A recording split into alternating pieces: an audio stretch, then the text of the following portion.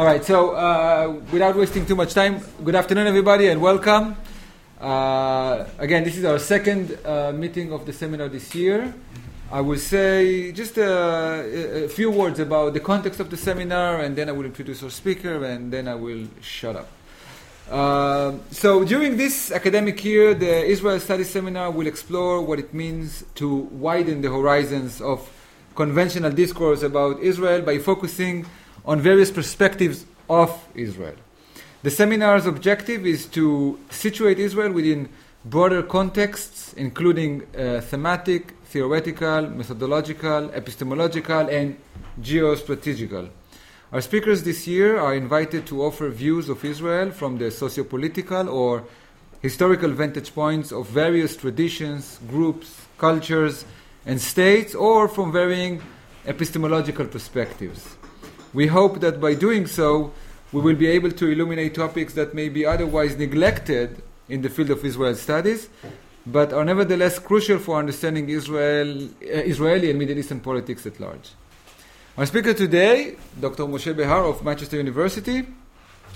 Among the many fields he has already published and dealt with in his research, I may know just the following.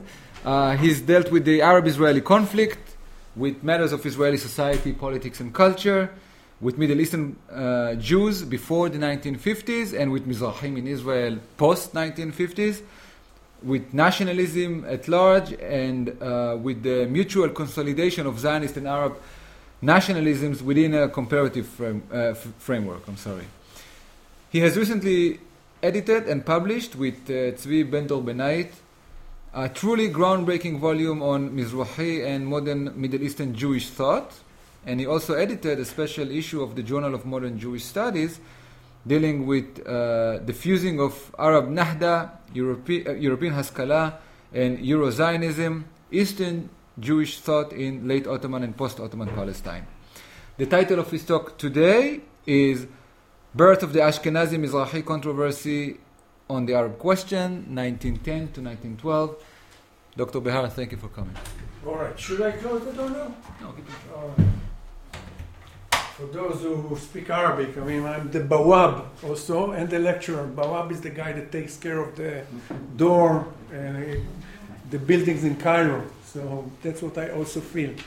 Okay, thank you for having me. It's not the first time I come to visit, but it's nice to return. Also some friends, Professor Glenda that helped me so much with the recent article, my former PhD student who is now in Cambridge, so I don't know what you're doing here right now.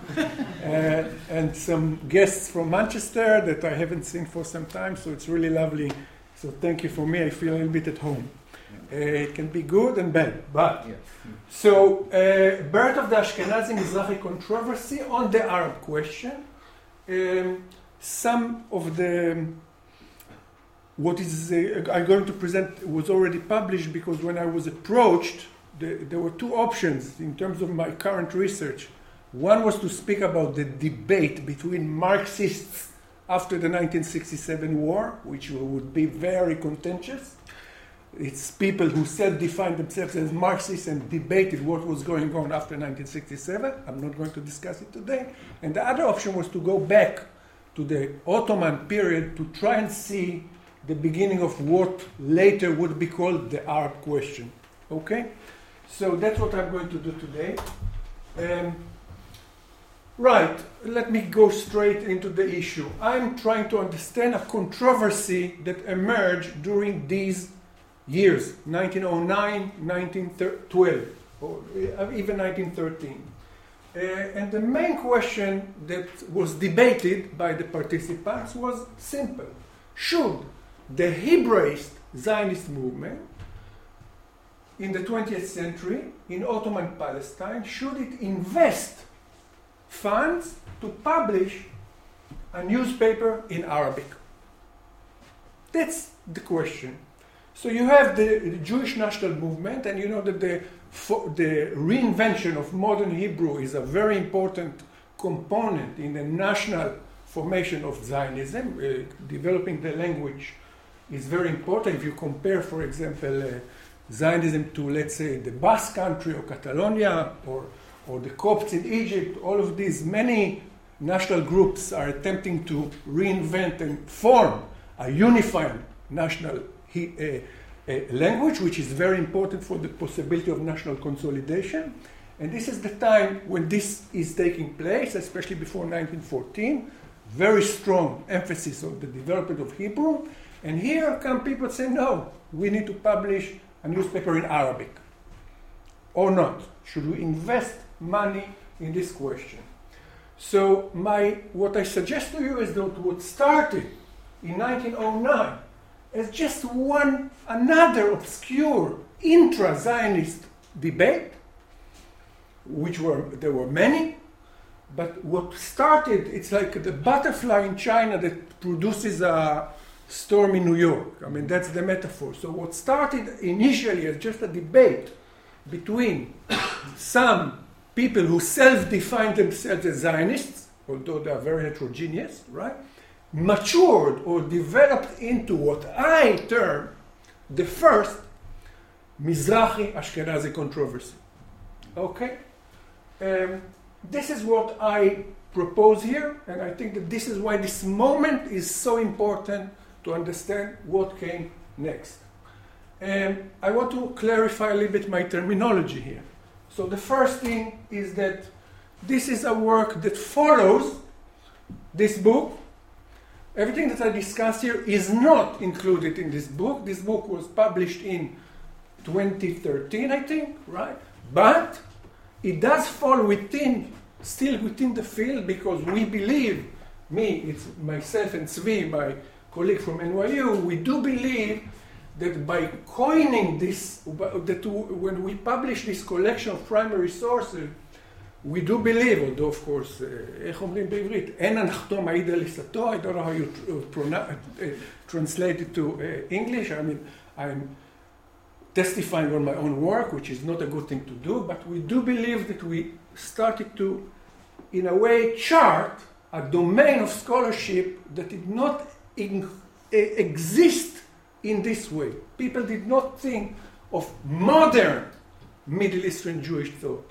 Modern Middle Eastern Jewish thought.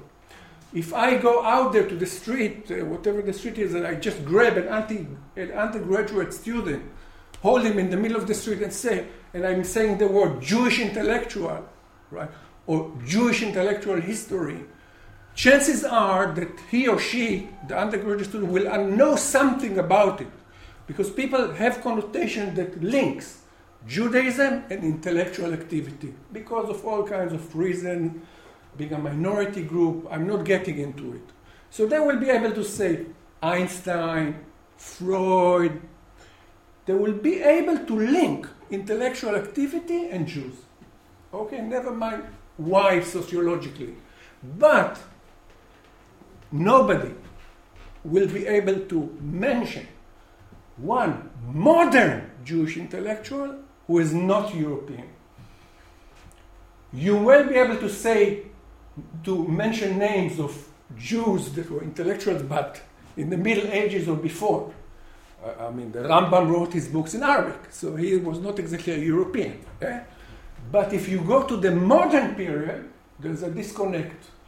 And that's what we were trying to do, that there is such thing that is called modern Middle Eastern Jewish thought, and what I propose today is what I'm going to present now is part of this thing, although I ran into these sources after this book was published. What typifies modern Middle Eastern Jewish thought? Because this is the womb within which my talk today develops. Okay, so I'm just saying it very simply. The organizing principles are these. First, what is hateful to you, do not do to your fellow. This is the whole Torah. The rest is the explanation. This is a very famous sentence from the Babylonian Talmud. I believe that this is a feature of modern Middle Eastern Jewish thought.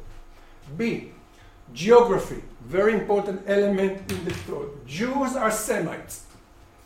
Okay? Any Jewish renewal, including Zionist renewal, must link itself to the East. If European Zionists want to go back to their ancient homeland, Eastern European Jews, they need to be Semites there, not to be Europeans there, as many of them were during the first 14 years and also later of the 20th century. Jews are Easterners, and as such, they should contribute to the renewal of the Arab world too. So they can contribute to the renewal of Jews in Ottoman Palestine. At the same time, they're supposed to also contribute to the renewal of the Arab world within which Palestine exists. Okay? Bilingualism. No problem. Modern Jewish intellectuals in Ottoman Palestine said we have no problem with the project, the Zionist project of renewing the Hebrew language. No problem at all. We like it. But we are not going to desert Arabic. So the modern Jewish intellectuals in the Middle East usually said if you move into Ottoman Palestine, it is fine if you are going to reinvent modern Hebrew, but you also need to study Arabic. And these are very clear sources that mention it time and again, the need for Jews to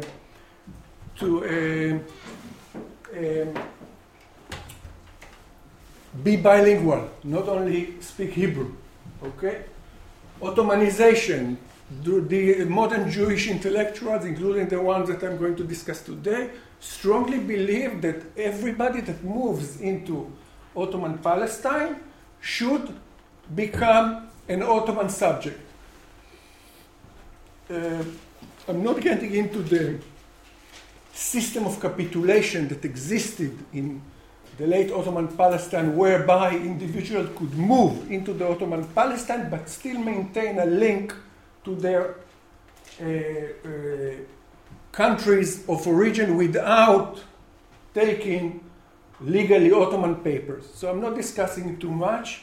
Modern Middle Eastern Jewish thought usually said that it is better for Americans and Brits and English and Russians that move to Ottoman Palestine that they will become Ottoman subjects. Very important. So Ottomanization is yes, is a plus. And that's just the context. Remember the controversy that we are discussing today takes place when the Ottoman Empire is still there.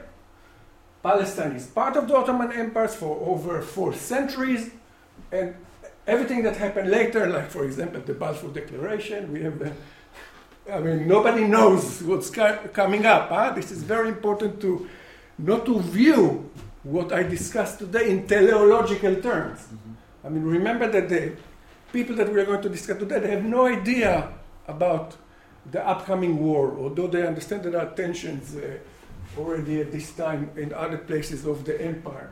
So that's the context. Now, very, very important point that again relates to terminology. Am I permitted, Moshe Bar permitted to use the word Mizrahi when discussing the pre-1914 period? That's a big issue. Mizrahi ordinarily denotes the formation of a sociological collectivity that came into existence inside the State of Israel, especially after the 1950s, when Jews from 9 different Middle Eastern states moved into what used to be mandatory Palestine and became the State of Israel. This happened after 1949, 1950, so after 1948.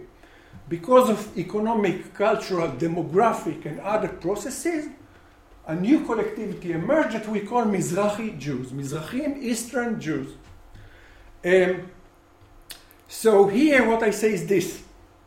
It is true that sociologically speaking, if you use the vocabulary of sociologists, it is true that a sociological collectivity emerged in Israel after the 1950s. But what I propose to you is that Mizrahi or Eastern political thought and orientation and disposition and reasoning, did exist in mandatory and also Ottoman Palestine even before Jews moved into the territory from 9 Arab states.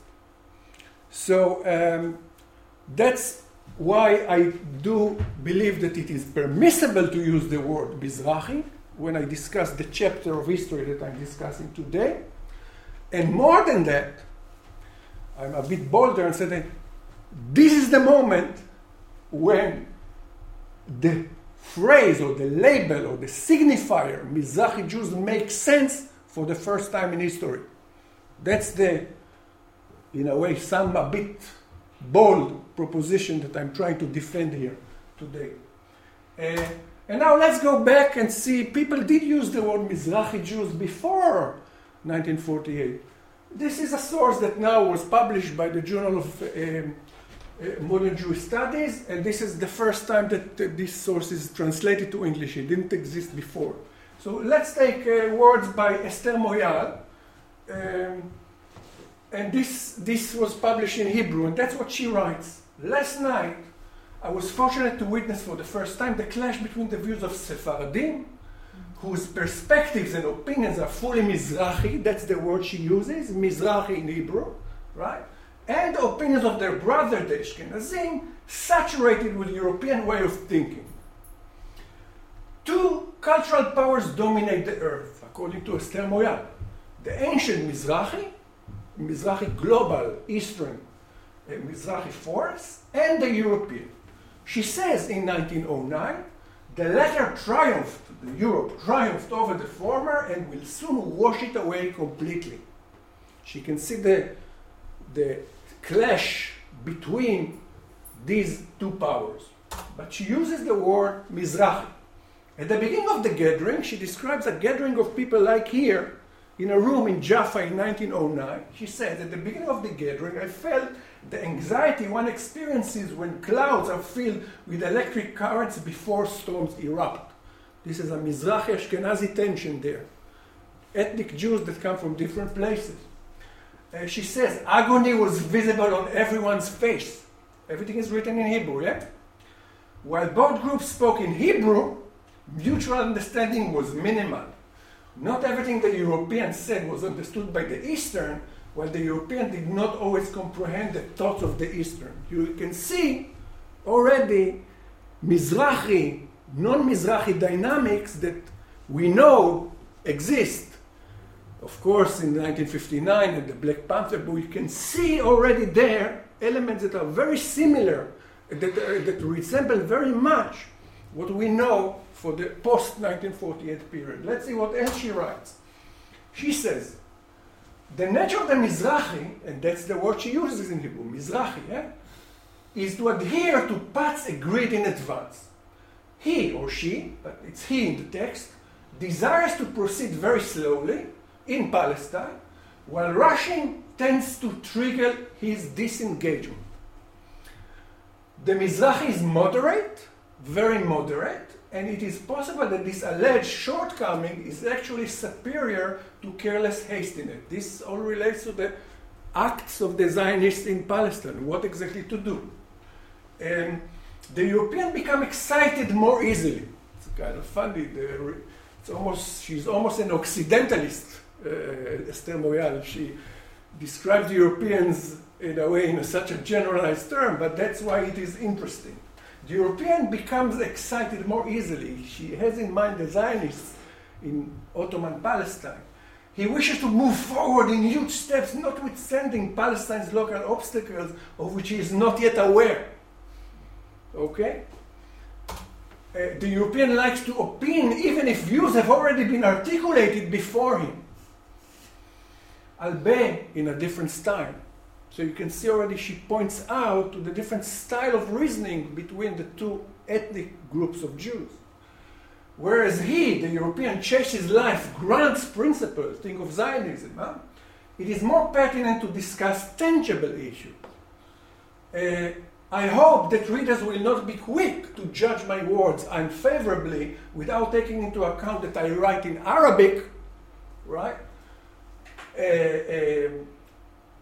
I write in Arabic, and the person assembling them in Hebrew is not fluent in it. And the person that translated these words from Arabic to Hebrew is her husband, Dr. Shimon Morial, which we are going to discuss quite a lot now. My aim, Esther Morial tells us in 1909, is not to judge the battles between our parties, but to record the impressions that a Jewish gathering in the land of Israel made on me, and then that's how she self-defines herself. A Hebrew Arab woman. Ivriya Arabiya. That's how she defines herself in 1909 in Jaffa. Okay? So let me just recapitulate what I'm trying to say. You can see here that it is not that Moshe Bahar is imposing here vocabulary that developed after 1948 and throws it into Ottoman Palestine. I truly believe that actors in the time themselves were articulating Mizrahi thought. Okay? Right. Now, the last thing I want to say is, what does it mean, Ashkenazi-Mizrahi controversy? Because that's the part of the title that I'm using here. So when I say controversy, it's a debate about social, political, cultural, economic, or artistic topics that is comprised of this. And this is the elements that need to exist in order for us to describe a controversy with the words Mizrahi Ashkenazi. Not to use lightly. Okay? So what does it mean? A, the controversy must be public. So if we sit on lunch in St. Anne and debate issues, that's not a controversy. Okay? Because nobody knows about it. It must involve at least two individuals on each side, so to speak, but usually more. In the controversy I'm discussing today, about 24 people were part of it, and it was public. It must involve at least one party self-defining as Eastern Mizrahi, and that's the case here. It must last days, even weeks, and most crucially, when one says a Mizrahi Ashkenazi controversy, right? By definition, this means that it needs to address some element of the post-1882 Palestine-Israel question and or its associated intra-Jewish relationships. It is about the question of Palestine/Israel. Now, make no mistake, Sephardi Jews and Ashkenazi Jews had disagreements about all kinds of issues. Even Theodor Herzl in 1897, during the first Zionist Congress, there was a debate between him and Avshalom Yehuda, I forgot. It's an Iraqi Jew from Palestine. Shalom Yehuda, a very famous professor, that we know that they had a bit of a clash about these issues. But that's not a controversy because nobody knew it. It was not public, so it doesn't count in a way, although it was related. What I suggest to you that according to the definition I provided, the first Ashkenazi-Mizrahi controversy took place only in 1909, in the way I defined it. And more than that, it was in October 1911 that it truly assumed the title Ashkenazi-Mizrahi controversy or even clash. Why? Because of the writing and the activities of two individuals, Dr. Shimon Morial, who happened to be the husband of Esther Morial, a Jew from Jaffa and also a medical doctor, and a very important Ashkenazi intellectual and activist, Dr. Avraham Luvipol, who has a PhD from the Sorbonne. And also there's a street in Tel Aviv named after him, a very nice street to live in, by the way. Very expensive real estate. Right. So now I'm just going to simply read together with you sources from the period itself, because I think that the sources speak for themselves better than I do. Everything that is here was translated from Hebrew, okay? So for example, one participant writes, the first bomb.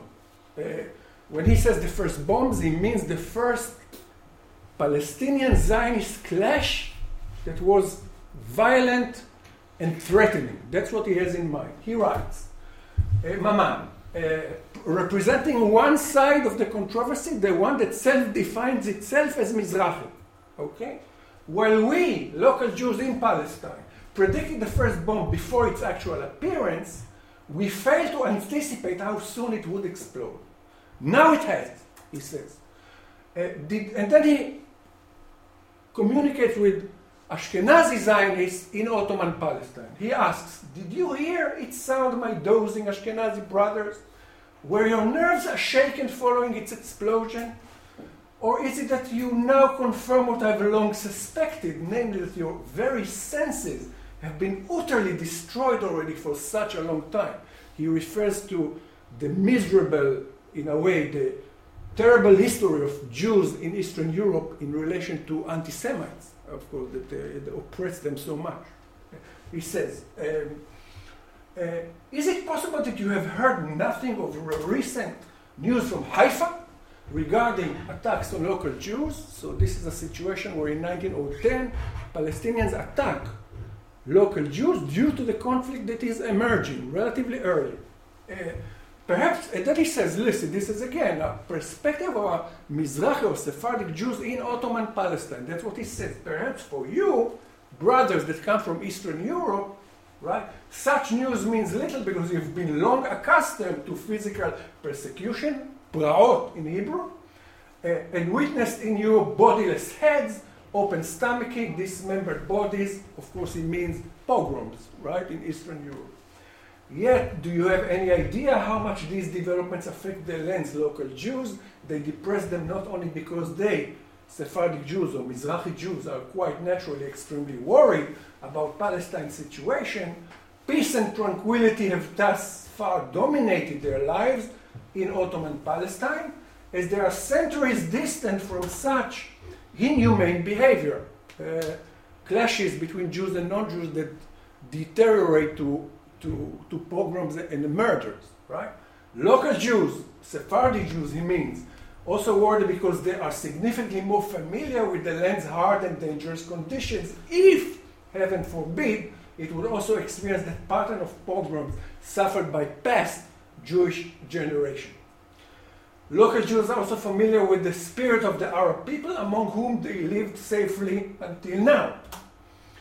Dozing brothers, pay attention to our situation, learn thoroughly from this incident in Haifa, and open your eyes. That's what he's trying to say to the members of the Zionist movement in Ottoman Palestine.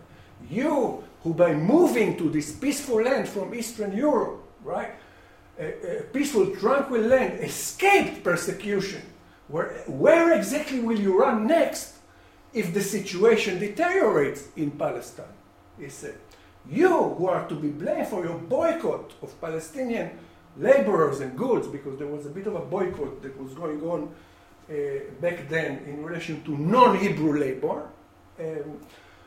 So he says, you who are to be blamed for your boycott, loud cacophony, a lot of big words, wild imagination, and false heroism, very strong word, where are you now? You, who as a consequence of your impulsiveness placed more obstacles than bridges on our holy movement, he means Zionism, because he is a Zionist, and our last hopes, until when will you hide from sight, he says. You brothers are furthest from being in touch with the land's Ottoman or Arab masters, while at the same time removed from the poisonous Arab writing, of which we are occasionally able to translate only fragments to you into Hebrew. He means translating writings in Arabic in late Ottoman Palestine in relation to the Zionist movement that are very hostile to everything that is going on. So, to conclude this source, right, you can see here two camps in a way, both self-define themselves as Zionists. One is arguing that the mainstream Zionist movement in 1910, 1911 is developing in a way that is very antagonistic to the Palestinian national movement or the Palestinians that live in Ottoman Palestine. Now, this all relates to the question of whether the Zionist movement should publish a newspaper in Arabic to try and engage with Arabic-speaking individuals and with the Arabs in Palestine in order to form some common ground to debate, discuss the issues. So I can tell you right now that back then the opposition to the Zionist movement investing in a newspaper in Arabic was quite great. And the person that in a way exemplified this opposition best was Dr. Ludwig. I mean, he was quite, and that's what he writes. I mean, that's what he says. I mean, he writes 7 different articles about the issue. And what I suggest is the principal contention for him is this. If the newspaper is a Hebrew newspaper in terms of content, if it discusses issues that relate to Jews in Ottoman Palestine, then it will not be an Arab newspaper. And if it is Arab newspaper, it is not going to be a Hebrew newspaper. What I suggest to you here, that you can see here a trend of thought among intellectuals, very important intellectuals, including people like Brenner and others, that in the period of before 1914, right, simply view Hebrew and Arabic, Zionism and Palestinians, even they view it in a very dichotomous way, that they two cannot meet, that there's no way to bridge between the two communities and even their languages. And then this is what Ludwig Pohl writes. Okay, again, this is written in Hebrew. He says about, in relation to those who are interested in publishing a Hebrew newspaper in Arabic. That's the way it is defined. He says, and here come our own Arab Jews. Now, a European Zionist refers to local Jews. He says Arab Jews. It's not, I don't know, all kinds of radical Arab Jews, Yehuda Shenav and Ella Shochag that say Arab Jews. He says Arab Jews. Okay? And he employs the signifier disparagingly. He says it not in a positive way. And here comes our own Arab Jews trying to do what we did in Europe. Trying to publish newspapers in the local languages of the communities within which we live. Like, for example, British Jews trying to publish in English and make their case in English. That's what he said. He said, but it is one of two options, my friends Sephardic Jews. If you wish to create a Hebrew newspaper in Arabic of the first European type I have mentioned, in a second I'll explain what it means, come along and we Europeans will furnish you with knowledge, education, and wisdom on how useless this exercise is bound to be.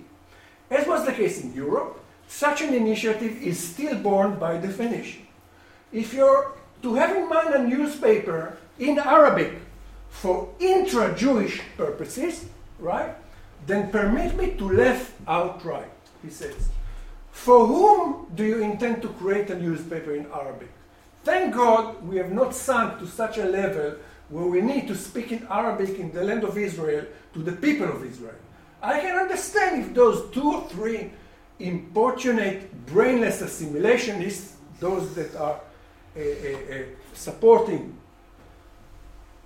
the idea that Jews will speak Arabic in Palestine, are viewed as assimilationists, among Sephardic Jews who preach for a merger with Arabs and acceptance of their language at the expense of Hebrew language and literature, speak to us about creating a newspaper in Arabic. So I understand that there are few exceptional individuals among Sephardic Jews that think about these issues, right?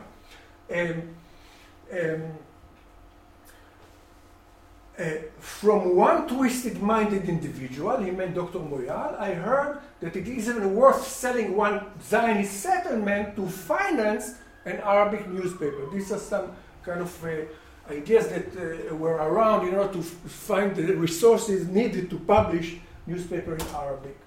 But we shall not argue with such people that think that it is worth symbolically to sell one Zionist settlement in order to publish the newspaper in Arabic. My words, writes Ludwig Pohl, are directed to all those young Sfaradim, describing themselves as nationalists, Zionist Sfaradim, and presenting themselves to us as products of the new national revival, national Zionist revival. To them, we say, he says we, and we says we means mainly European Zionists in Ottoman Palestine. On Gentiles, namely Palestinians, your newspaper, we have zero effect. For Jews, we have no need for a Hebrew newspaper in Arabic at all. Okay? So, now, just read now the response by the other side of the controversy, the Mizrahi side, and this is time Shimon Moyal. Okay? So this is now from 1911. In Hebrew, right? Ludwig would think of me as his opponent because I did not follow his word with Amen, he said. And because I, the Sephardi Mizrahi, this is the words that Shimon Moyal uses, not me. Sephardi Mizrahi there demonstrate that his European opinions and his experiences are insufficient for the proper assessment of Eastern affairs. The contempt reflected in Ludwig's eyes is visible. He unleashes his tongue against me and all enlightened Sfaradim, whom he derides with insults, mocking, ridicule, laughter, and yawning. In doing so, Ludwig brings in mind Goliath's behavior towards red-headed youngster David. He cites the behavior of Goliath vis-a-vis David in the Bible. And now he says, and this is again his words. It's a primary source that I read here. It's not us. It's not imposition from the post-1948 period into the Ottoman period. He says, Shimon Moyal, tell us, our guest, Mr. Ludwig Pohl, have you ever had the opportunity of embarking on a long journey to find yourself suddenly caught in a heavy rain and then invited by a gypsy to be a guest in his tent? The gypsies now are Sephardic Jews, okay? That's the metaphor. On your departure, did your education and manners guide you to condemn the tent's owner for his poverty, wildness, and parochialism, or instead take your leave of him with gratitude and praise? Even if you primarily view us as Mizrahim, as Easterners, that's what Moyal says to Ludwig Pohl, right? Even if you view us as Mizrahim, you ought to remember that you are our guest, and that local Jews and our ancestors, right, suffered many years to maintain their national identity, he says, right, amidst the many national groups that generation after generation ruled the land of Israel or the land of Palestine. These are the lands of Israel's local Jews, whom you value as of zero worth, but who are nonetheless the primary foundation for the Israelite national revival. That's what he says to Ludwig Pohl. If those are the people who you deem assimilationists, local Jews, whose young you describe as brainless and powerless while doubting their national Zionist commitment when compared to your own new nationalism, right?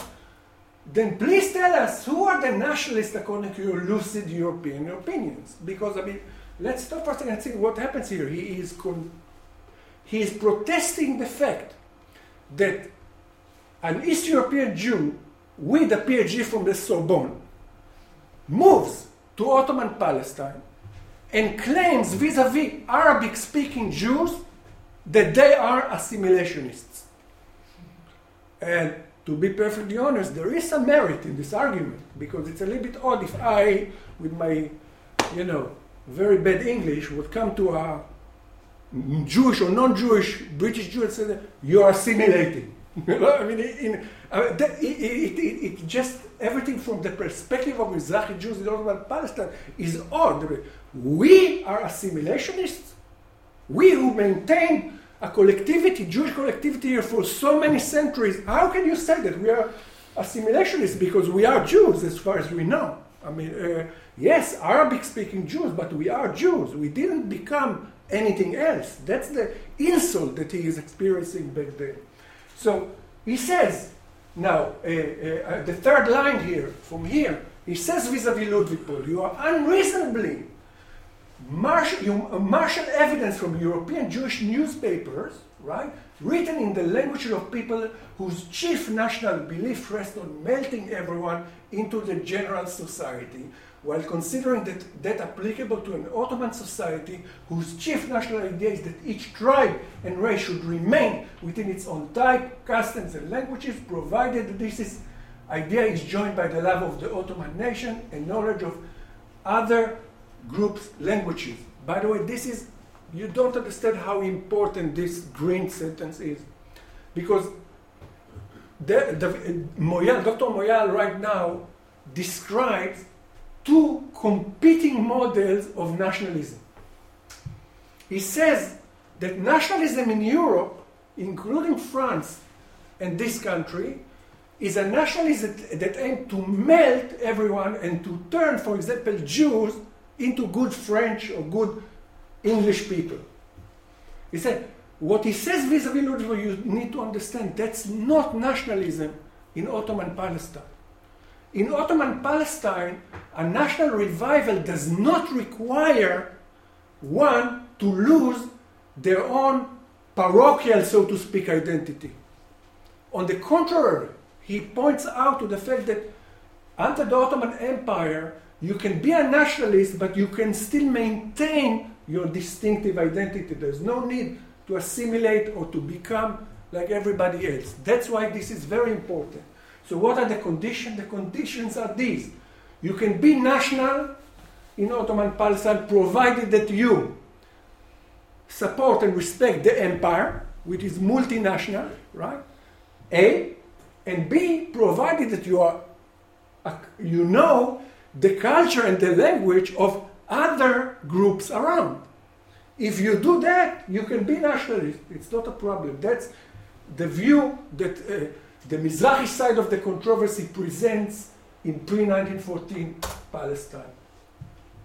In his narrow outlook about the condition of life, Mr. Luvypol reminds me of that little fish swimming to the edge of its lake and concluding that that is also the world's end, since life outside the lake is impossible. Now, the lake, he means Europe here, of course. He says, what happens to you, and not only you, Luvypol, but the European Zionists in Ottoman Palestine, is that they think that the European lake is applicable everywhere. And if Jews fail to advocate for the Jewish cause in Eastern Europe, for example, in Russian or in English, they think that it is not possible to advocate for the Jewish cause in Arabic in Ottoman Palestine. Because that's their conclusion. That's beyond their lake. It's very hard to comprehend that one can be a native speaker of Arabic without assimilation. And this is the argument in general. Luvypol also reminded Moyal of that ignorant Egyptian peasant who was asked why he doesn't plant lava beans, which is fool, the national Egyptian food, on his land, and answered that it is because when such seeds were planted in Russia, they failed to grow. Again, you see the analogy. He says, yes, if you take seeds of fool and plant them in the ground in Russia, they're not going to grow. But if you do it in Palestine or in Egypt, you are going to have fool. It's not the same. He is trying to point out to the difference between Ottoman Palestine and Eastern and also probably Western Europe. That's the argument here.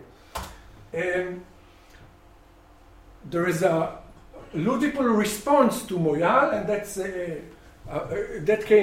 was published in October of 1911. 2 weeks later, he writes, a certain man, he doesn't even mention Dr. Moyal's name, a certain man among our Sephardi brothers found themselves insulted by my words.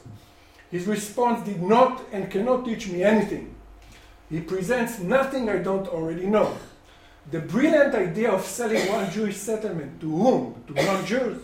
To finance an Arabic newspaper has not yet been endorsed by our Sephardic brothers who have not yet sunk to such love level for the country.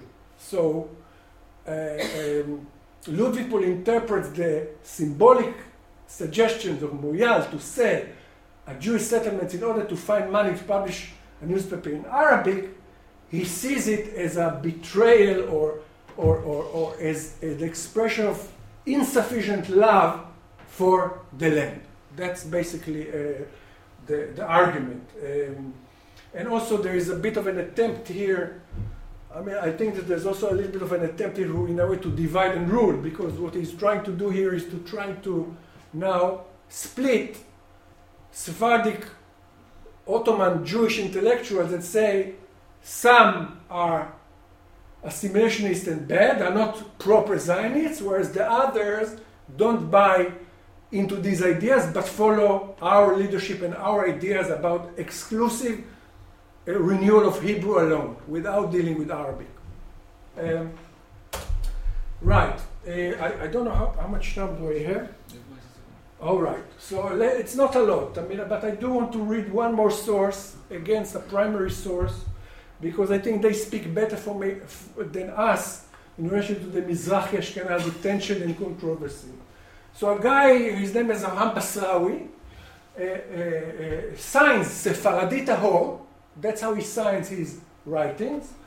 But he's not, I mean, he also signs his own name. So it's not that he only presents himself in a pseudonym. I mean, he also signs under his own name. Self-defines himself as Sephardi Jew, Sephardi Tahor, which is a pure Sephardi in Ottoman Palestine. Again, because that's the son of his Iraqi anyway. Yeah, well, originally, but there are many Iraqis that moved into Ottoman Palestine in the early 19th century. For example, the Shalom family. I mean, the guy can be Iraqi originally, but can also be in a family that lives in Ottoman Palestine 100 or even more years. So, okay, Basrawi. Anyway, so now again, he writes and responds to Ludwig, to the same individual. He says, you, Ludwig, cannot understand the substance of and the necessity for the newspaper which we, native Jews born in this land, propose. The Arabic newspaper. Since arriving from the diaspora, he says to all the European Zionists at the time, you remain distant from us. Okay? You neither join our circles, right? Nor become involved in our lives which you deem strange.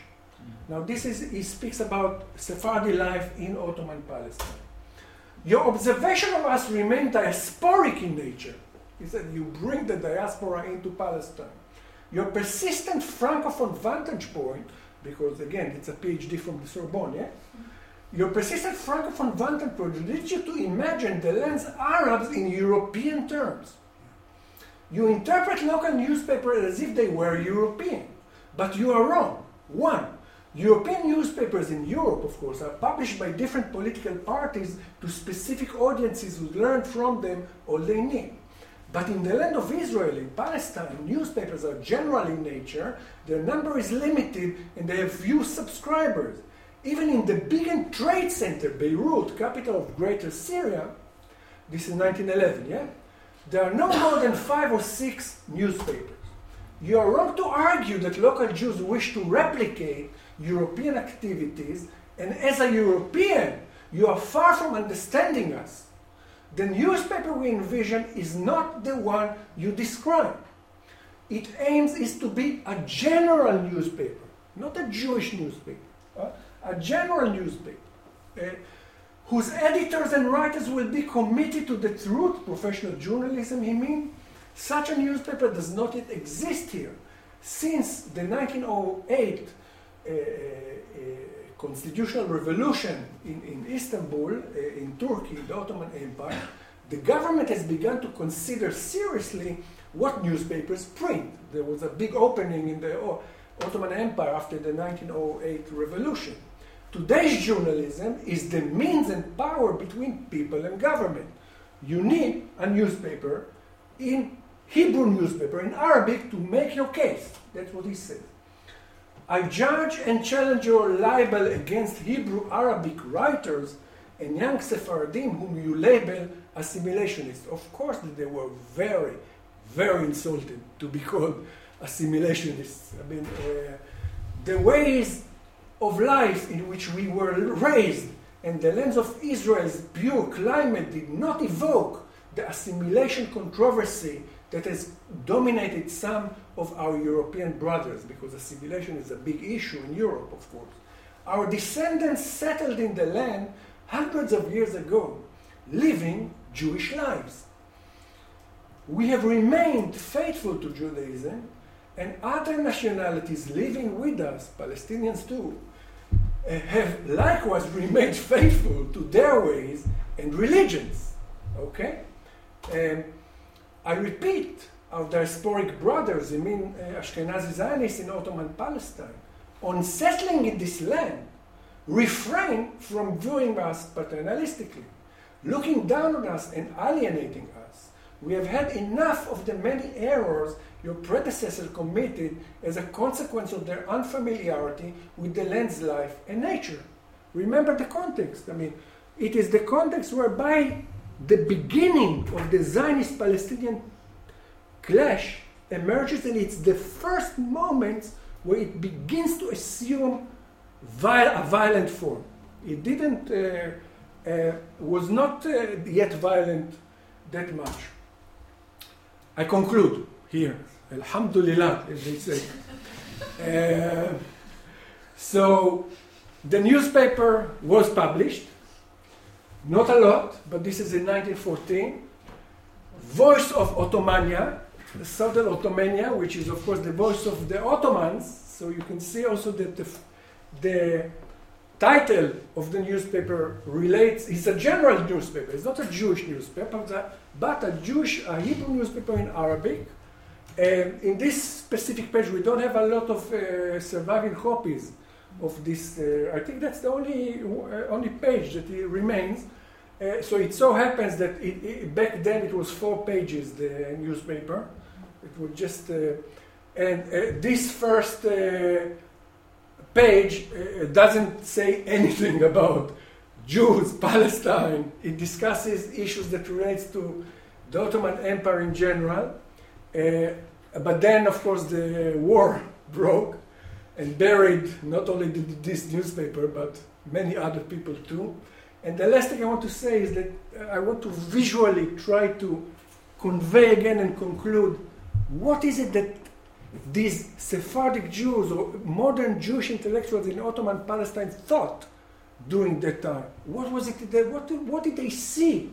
Right? And what I believe is that this can capture this thing. It is a vision that combines everything but does not negate parochial identities.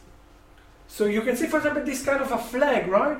It's a flag that brings everybody together under a single flag, but without one needs to, for example, convert to Christianity or Islam. That's the issue. I mean, so just, I mean, it's like a vision of fusion. You know, this is something that is very, very different than the way that, and by the way, these are Zionists. That's also very important to bear in mind. These are not people that don't self-define themselves as Zionists. So yeah, that's the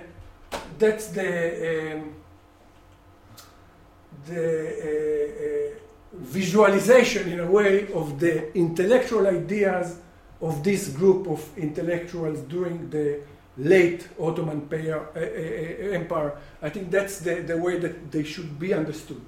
Thank you. Thank you so much.